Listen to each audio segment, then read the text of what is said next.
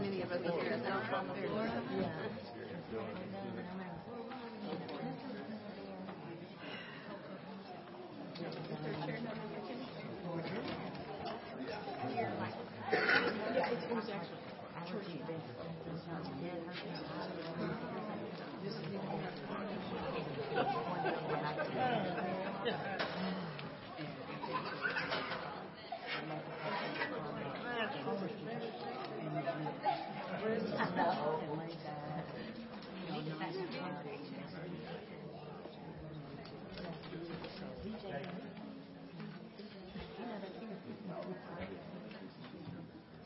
Welcome, everyone. As you all know, the pastor's away, so I'm doing the announcements today. On the front of your bulletin, you'll notice that we're asking for assistance stacking and storing the chairs at the end of the service. On the back, you'll notice we've got Senior Commodity Day this Tuesday, so we always need to pick up the chairs after service before then. Call your attention to some changes on the schedule. There will be no deacons meeting. The pastor's away, so we're going to play hooky this afternoon. No deacons meeting. It sounds like everybody's got plenty of other things to do. We'll send out an email to the deacons about upcoming events and reminders. There is a diversity parade next Saturday. There's some information if you'd like to participate in that, where if you've got a Community Baptist church, you can wear that. They'll meet next Saturday at 4th and Main at 9 a.m., and I believe the parade's at 10. Church picnics next Sunday. Church will provide the meat and the drink, so if you can bring a vegetable, a salad, or a dessert, that would be very helpful and enjoyable. There's other information on there. I'll just ask you to review that. Hoops and Cheers coming up, so there's going to be a lot of activity here then. Our Wednesday night dinners are going again, and you've got your mowing schedule and nursery volunteers on there if you're on that list, as well as the blood drive's coming up, so Jika may be contacting you about that in October. You've got the red folders to write your name down, and if you're visiting with us, please put your name there. And at this time, we'd like to ask everybody to stand and greet each other in the name of the Lord. Name of the Lord. All right. Name of the Lord.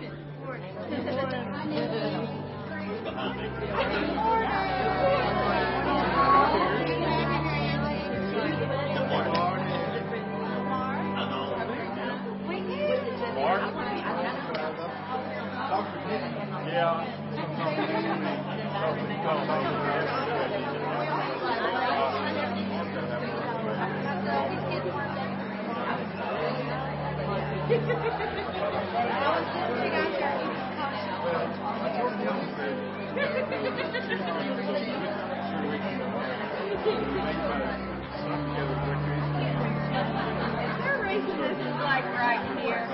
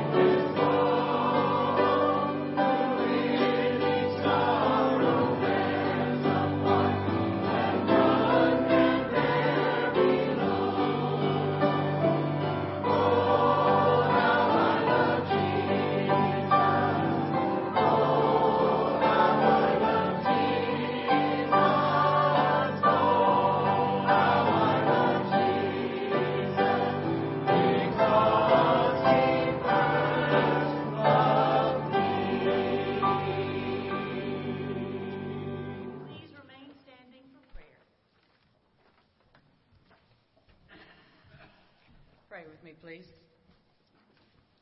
Dear God of light, life, and love, we really have heard your messages to us down through the ages of humanity. You've proclaimed for all to hear, in you there is no darkness.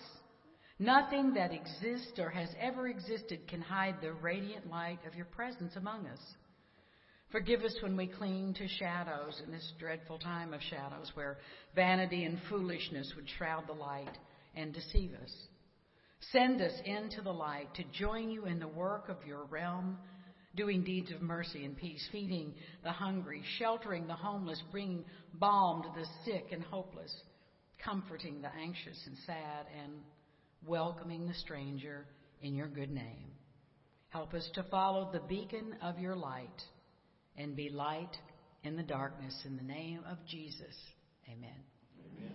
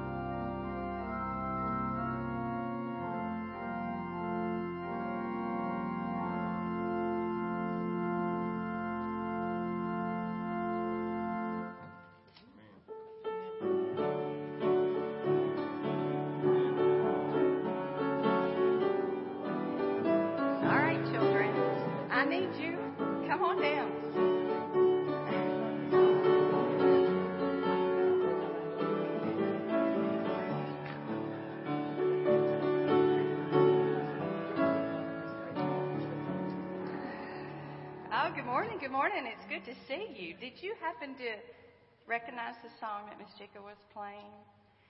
Well, it is a spiritual. I was afraid of dinosaurs. You are afraid of dinosaurs. Well, tell me this. Besides who lives in your family, My mommy is Trachodon. a trachodon, what is a trachodon? It has a new A new type. Oh, okay. They're reinventing dinosaurs? It's the pink crocodile. I love A pink trachodon. Does he live in your world? He does. He does. he, Run away from me. well, good. He won't be able to. Oh, well, I'm glad that you have strong legs and that you can run. But tell me, who lives in your world? Do you know? Trachodon. Trachodons, who lives in your world? Who? A unicorn. Oh, who lives in your world? It's your world. Who do you think lives there? Walking shoes. Who lives in your world? I was not going there at all. That was trying.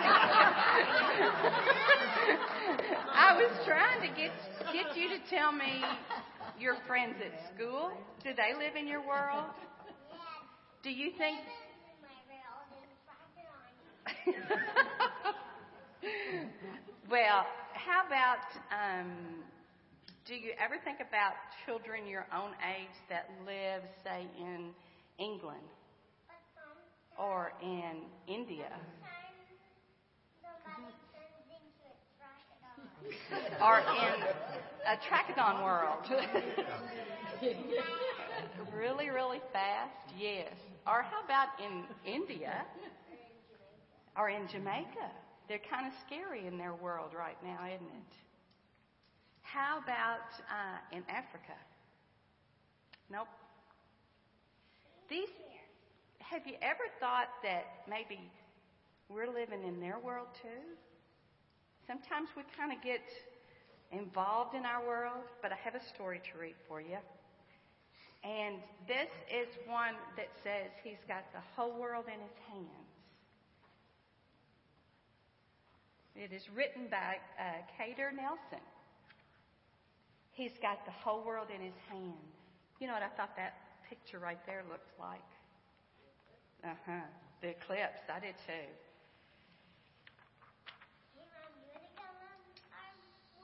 He's got the whole world in his hand. It's a big city. Have you ever been to a big city? Like Chicago or Nashville or... Yes, even the people that live in the big city are in his hands. He's got my brothers and my sisters in his hands. Even your little brother or your little sister or the friends in your classroom. He's got the whole world in his hand. Does that look like your world? But it's his world. The writer of this book. It's different, isn't it? He's got the sun and the rain in his hands. Have you ever let the rain fall on your face? He's got the moon and the stars in his hands. He's got the wind and the cloud in his hands. You think the people in Florida and Texas are really wondering about the wind in his hands? He's got the whole world in his hands. He's got the rivers and the mountains in his hands. He's fishing with his daddy. He's got the oceans and the seas in his hands.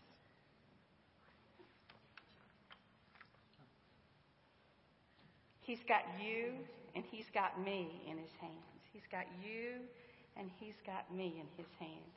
He's got the whole world in his hands.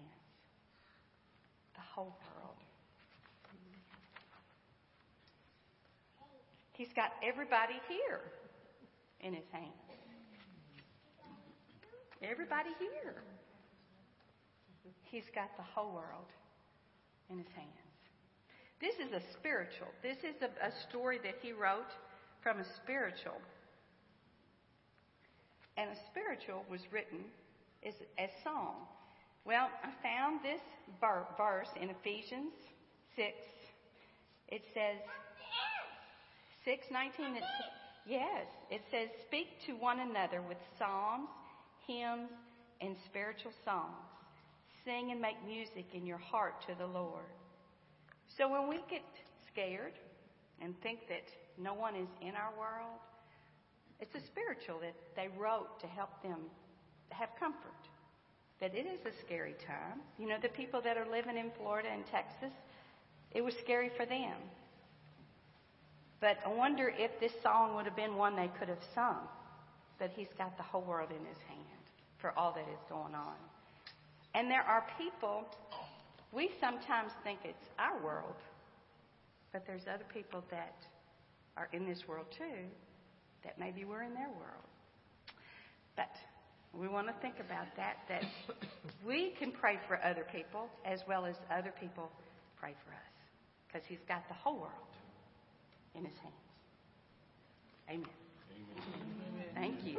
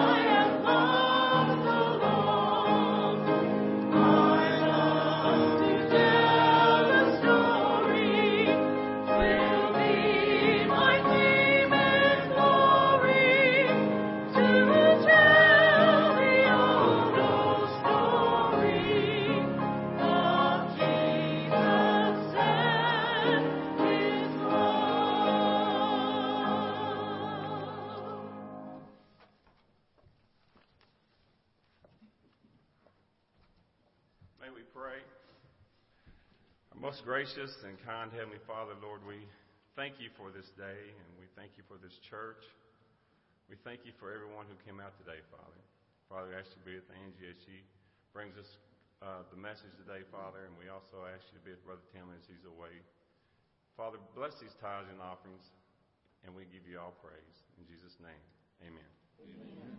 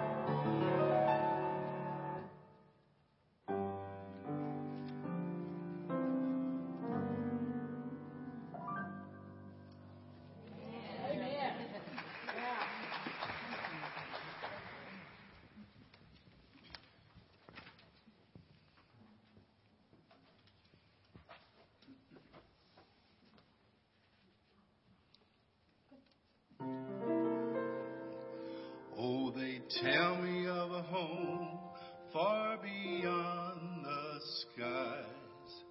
Oh, they tell me of a home far away.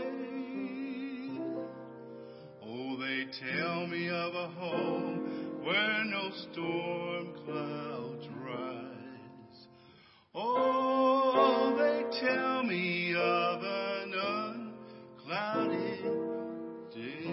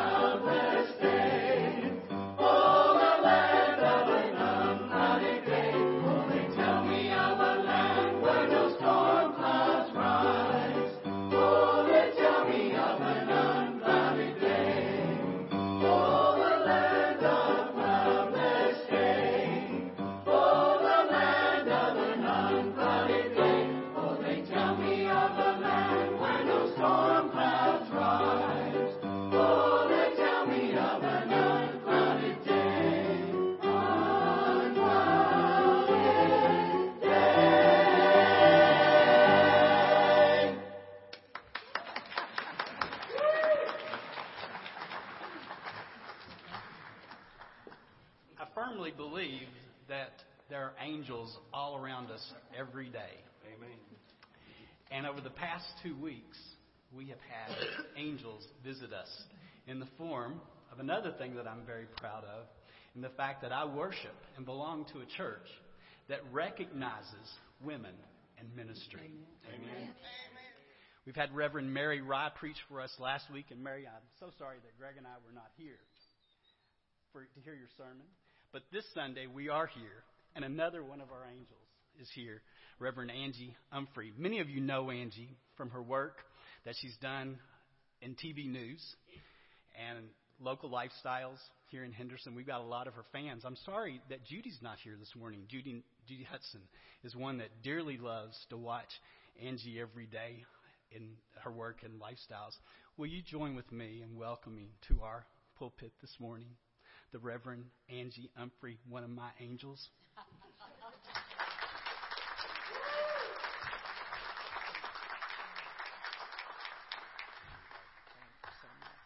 Well, good morning. Wow, what a welcome. And you know, Nibby, my name really is Angel. You know, Angela means angel or messenger. What do you think? Perfect.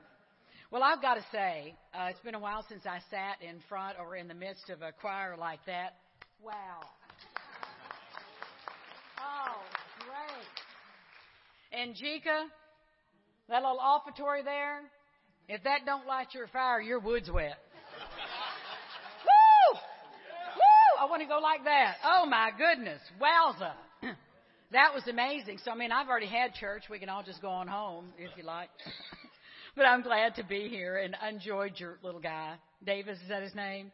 And I have to sympathize with both of you because all of my life, when I was his age, and somebody's always been trying to tell me to shut up.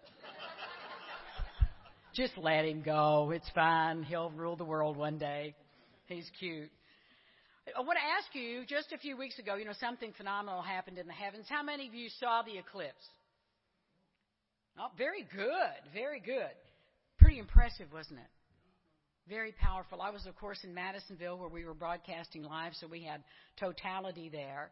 And it's been a long, long, long time since I've seen an eclipse, and certainly not in that setting. And so I was stunned, and I think, as we would say, gobsmacked by the magnitude of it and the power of it. And what was striking to me, a couple of things were striking to me about it, was when totality came, and I'm lying on a quilt at Mar Park, and I can take my glasses off, and that moment when the light shifts, and everybody was asking me, what was it like? Well, I can't tell you what it was like. I can tell you what it wasn't like. It wasn't like sunset. It wasn't like dusk. It wasn't like a cloudy day or an unclouded day. It was only like itself. It was an experience that for me was sacred. And at that moment there in Mar Park with all those thousands of people, for 1 minute and 45 seconds, all of us looked at exactly the same thing. We were impacted and impressed and even empowered by this sacred experience. It's a natural phenomenon. It happens all over the world all the time. But for us, it was a special time. And I wanted more of it. I wanted it to go back. I want to rewind and do that again so I can fully appreciate. Thankfully, 7 years from now, we'll get to see it for ourselves downtown Evansville and right here because we'll be in the path of totality. But one of the things that it reminded me of is that not just the unity of that moment with all of the people who were viewing it in our area and across the country was the play between light and dark, because it was a sunny day. It was a gorgeous sunny day, and so there was this interplay between light and dark. And I want to show you some images on the screen. Can you pop them up there? Yay. So this is a beautiful scene. This is not unfamiliar, full moon on the water. The next scene is about the same thing, maybe a little cloudier. I can't see, so I'll just take my own word for it here. And then, of course, there's a sunny meadow there. And all of those things show us something. They evoke feelings. When we see this kind of picture, it sets a mood. It is, as art critics call it, atmospheric. It gives us a sense of being present in the moment and knowing how that feels. It's an interplay of light and darkness, and it is a very powerful image in the Gospel of John, and actually throughout the New Testament, but in particular in the Gospel of John. There are elements there that are powerful and religious. Today we're going to look at John's Gospel a little bit. It's one of my favorites. It distances itself from Matthew, Mark, and Luke for lots of reasons. It's a very different cat altogether. It doesn't tell the same stories they tell. It doesn't tell them in the same way or for the same purposes. In fact, John was created out of a community of Jews, and this community of Jews had been disenfranchised from Judaism. And by that I mean they wanted to follow Jesus, but they really didn't know how to do that and stay within the bounds of the synagogue. And really what happened, very likely, scholars believe that this group of Jews, who were now Christ followers, but also Jews, were sort of cast out of the synagogue. They were ostracized, if you will, because they were really pushing this Jesus story down the throats of the people who wanted everything to remain just as it had been. Pretty familiar, isn't it, in church life? Nothing ever changes. So this group moved toward mysticism, which always happens when traditionalism takes hold. You'll have a move outward to that which is mystical, which really just means if you're a mystic, you understand that there's more to us than we can see, and that in some way, through a spiritual experience, we can absorb in or be a part of the divine. And I think that's beautiful, don't you? And that's what these people were trying to advance, that in Jesus, somehow, I'm going to fall through the cracks here with my high heels on. Tim doesn't wear spike heels, does he? Not very often, but if he does, take a picture and put it on Facebook, would you? Please do. So these people are already in line, okay, for a mystical experience, to understand Jesus as more than just the Son of God, but this being that somehow transcends the things that happen in human life. So you have a Jewish community writing a text very late, probably at the end of the first century, beginning of the second century. So lots of stuff's already been written. So they're developing an understanding about Jesus that is new. And they're writing from that experience new material that hasn't been read or seen before. Many of the authors, and there were more than one, many authors, many hands have been on this document. And it's unique because it has a different tone, and it tells stories with characters you never see in any other gospel. You don't know in any other gospel the raising of Lazarus. Lazarus come forth, that's only in John. You don't meet the woman at the well in any other gospel but John. You don't meet Nicodemus coming at night, except in John. Mary Magdalene alone at the tomb, that's John as well. And it reflects how the community began to understand and relate to Jesus and explain Jesus. Because that's what we do, right? As Christians, that's what we're doing. We're explaining Jesus as we understand him in our lives. It is an old tradition, and we probably get it just as wrong as everybody else does, but we're trying, and they were trying too. In the Gospel of John, there is a constant theme of light and dark. And it's not there just for literary purposes. It's there for a theological purpose to help you see and help me see and help them see. Light and dark are powerful presence in the text. And they hearken to something that's very familiar to us as well. Now remember, these are Jews. These are Jews, born Jews, temple-trained Jews, Torah Jews, people who are the Genesis Jews. So they understand that beginning story, right? That in the beginning, God created everything from the stuff that was already there. In the beginning, God created the heavens and the earth. Now the earth was formless and empty, and darkness was over the face of the deep. And the Spirit of God was hovering. I love that. Hovering over the waters. And you want to ask, what waters? Right? And God speaks into the void where darkness covered the face of the deep and said, "Let there be light." And there was light. And God saw the light and separated the light from the darkness. Yes. And called the light day, and the darkness he called night. And there was evening and there was morning, the first day. God created day and night without one single heavenly body. No moon, no stars, no sun. They didn't come along until the fourth day in the creation story. Isn't that interesting?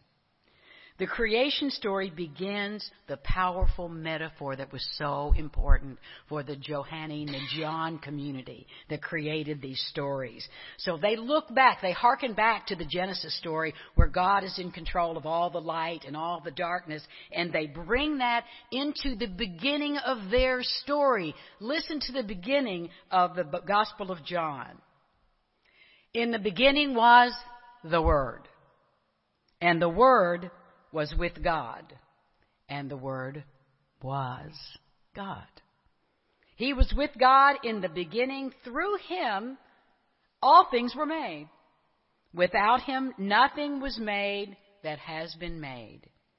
In Him was life, and that life was the light of men. The light shines in the darkness, but the darkness has not understood it. Boom. The writers of the Gospel of John want you to hear the beginning story of Genesis and want you to understand the partnership, the community, the depth of the symbolism as they begin to tell the story of Jesus as the Word of God, a living, walking Word of God. In other words, let me translate that into Kentucky vernacular, that Jesus was all God wanted to say. Jesus was all God had to say. And it's very simple. So these mystical Jews are now going to tell you every story in the Gospel of John based out of this understanding that God's Word took on flesh and lived among us, and in the darkness was the light that shone. Men outside the community of John's Gospel were in the darkness. The people inside John's community were in the light. Jesus is the light of all humankind. And in the Gospel of John, life, whose source is always God, and light, which was the first thing created, are all associated with God. And we need to see that. So today I want to look at a story that is, I'm afraid to walk down, I'm afraid I'm going to go down the crack here. See, I've got a hole in that carpet. Sorry, I'll stand on this board right here. So, today we're going to look at a story that's familiar to everybody. If you've been in vacation Bible school, Sunday school, all your life, you're going to know the character of Nicodemus. Nicodemus is a character unique to the Gospel of John. He appears 3 times in John. He is a Pharisee, but he has a Greek name, which is also interesting. He's a leader in the Jewish community, but he has a Greek name. So he comes to God, Jesus at night. Very familiar story. So this is John 3. Now there was a Pharisee, a man named Nicodemus, who was a member of the Jewish ruling council. He came to Jesus at night and said, Rabbi, we know that you are a teacher come from God. For no one could perform the signs you are doing if God was not with him. Jesus replied, very truly, I tell you, no one can see the kingdom of God unless they're born again. How can someone be born again when they are old? Nicodemus asked. Surely they cannot enter again the second time into their mother's womb to be born. Jesus answered, verily, very truly, I tell you, no one can enter the kingdom of God unless they are born of water and spirit. Flesh gives birth to flesh, but spirit gives birth to spirit. You should not be surprised at my saying you must be born again. The wind blows wherever it pleases. You hear its sound, but you cannot tell where it comes from or where it's going. So it is with everyone born of the Spirit. How can this be? Nicodemus asked. You are Israel's teacher, Jesus said, and you do not understand these things? Very truly, I tell you, we speak of what we know, and we testify to what we have seen. But still, you people do not accept our testimony. I have spoken to you of earthly things, and you do not believe.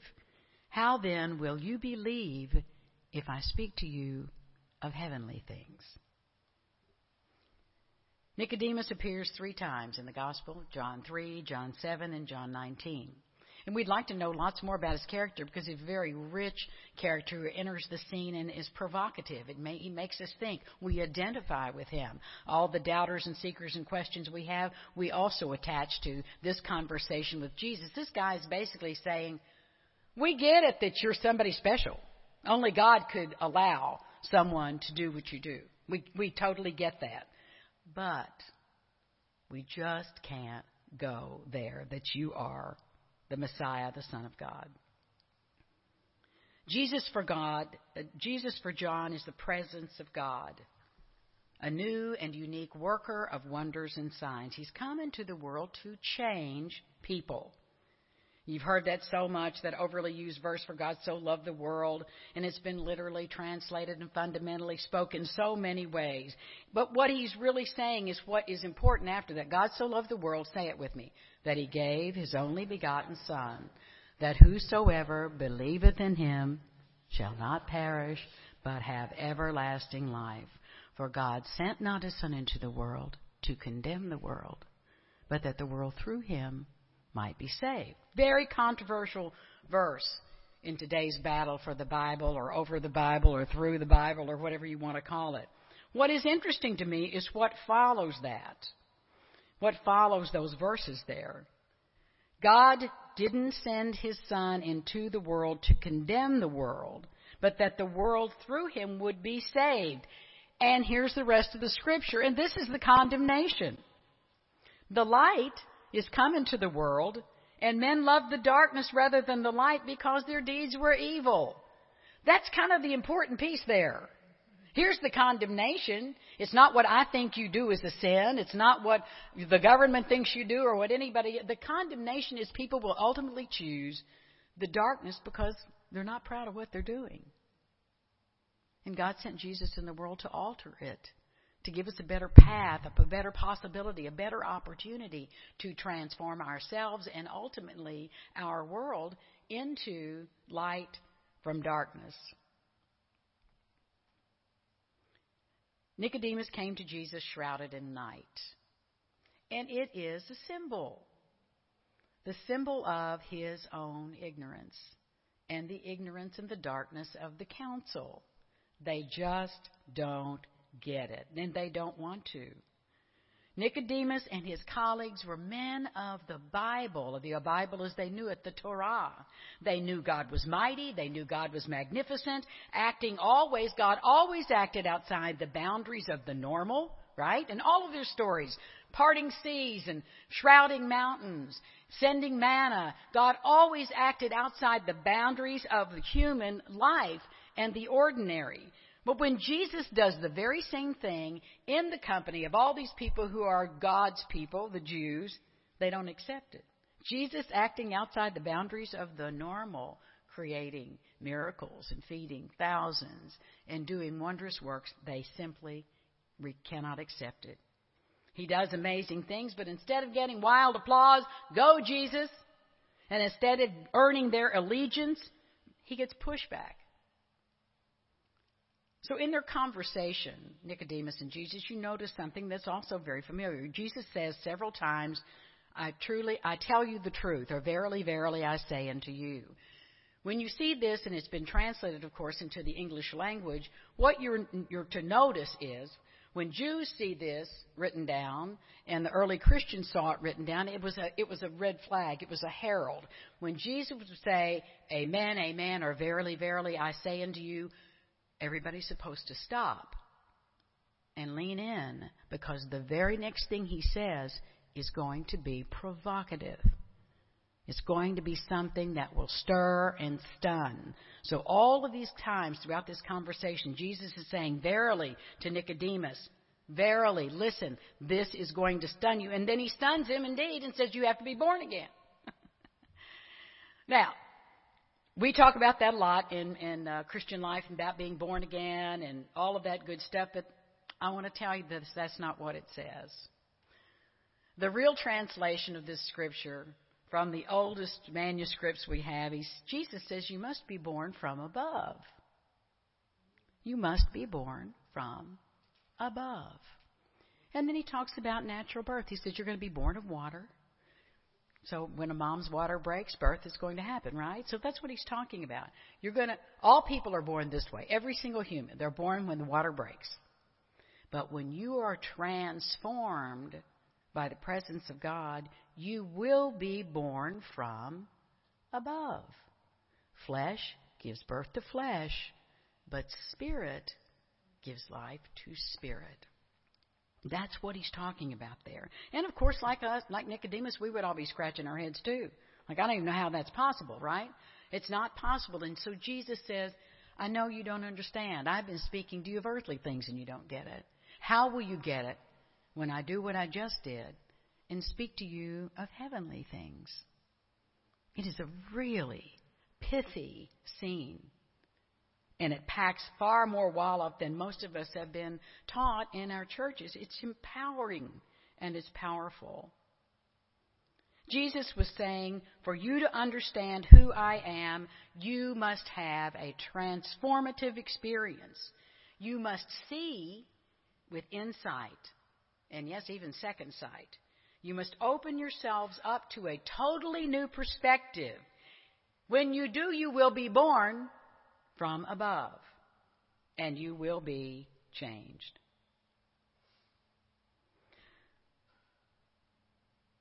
The Pharisee of Israel goes out into the dark just as he came in.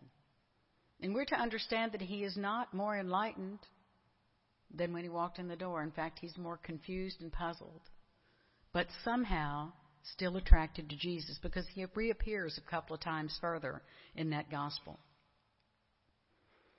So we look at this story and we ask, what does it matter to us now? And that's a fair question to ask of any text in the Scriptures. What does it matter to us now? It certainly had meaning then. What does it mean now? Excuse me. What does it mean now? I don't think there's ever been a time in the history of humanity, recorded history, where darkness and light are more obvious,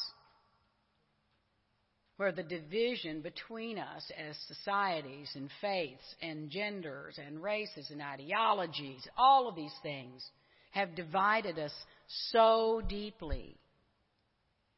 The darkness seems to have hold and seems to be winning the day. Even for people of faith who claim this same Jesus as their Lord and Savior, spouting hate, breathing hate and destruction to brothers and sisters all over the world. It's a hot mess. It is a hot mess. And that's why this story to me is more powerful than ever.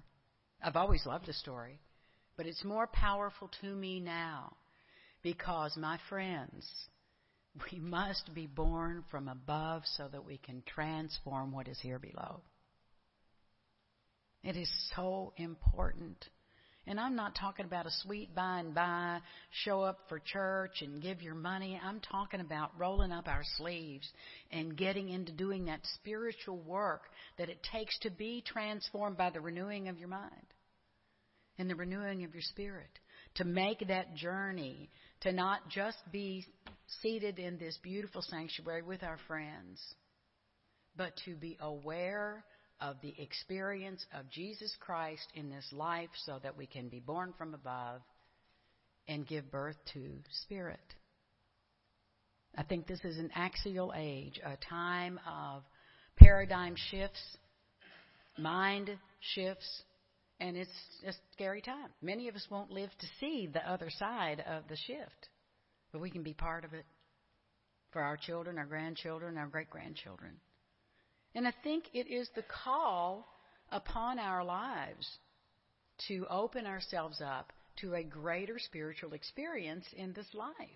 I noticed on Pastor Tim's desk, he has a book study, I think, prepared for you. And it was shocking to me and it blessed me to read about it because it's about self-awareness and self-compassion and mindfulness. Wowza. I wouldn't have seen that in a Baptist church a while back. Wouldn't see it in many right now. That language is exactly the language of the Gospel of John. Jesus is saying, and I want you to be mindful, Nicodemus. You know how God acts. God always behaves outside of the boundaries of the natural. God does wondrous things. You've seen me do wondrous things. Let that move you and shape you. Let that get down into your spiritual DNA and be born from above. Was the story just for Nicodemus? Apparently not. It was written down for the disciples to read, the followers to read, the Johannine community to read. And here we are, over 2,000 years later, still talking about it. The words of Jesus, the call of Jesus is always vibrant and vital. And now the time is right for the world to see the transformation of Christianity into a true new life that transcends the evil and the hate and the bitterness in this world and fills it with light. Light came into darkness, and the darkness did not understand it. We can't let that be the final word. Let your light shine. Pray with me, if you would. Lord, you are light, radiant, wonderful, blessed, beautiful light in our lives. Thank you. And thank you that you've called us to let our light shine. Ignite a fire in our spirits so that we can illuminate the planet with your love. Right here in this place, let it begin here and fan out across the globe the light of love, the light of life, and the light of hope. In Jesus' sweet name, amen. Amen. Thank you.